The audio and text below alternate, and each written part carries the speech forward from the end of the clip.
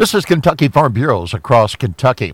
Kentucky farmers don't mind paying their fair share of taxes. KFB's Tim Goodlett says the Tax Advisory Committee keeps their eye on the ball. The mission of this committee is to make sure that our policies are in compliance with what the Farm Bureau members want, and that our priorities are stood up for in the state legislation or the federal legislation. Goodlett says it's important to know tax funds are used productively. Always, Farm Bureau is interested in and prioritizing to take care of the rural roads. So we always want that money to those gasoline tax dollars to be spent on rural roads and not be reprioritized or reassigned to different locations. Because if it's not for that gasoline tax, rural roads, they would just dwindle away and not be taken care of. Changes in tax laws are a constant threat to Kentucky farms.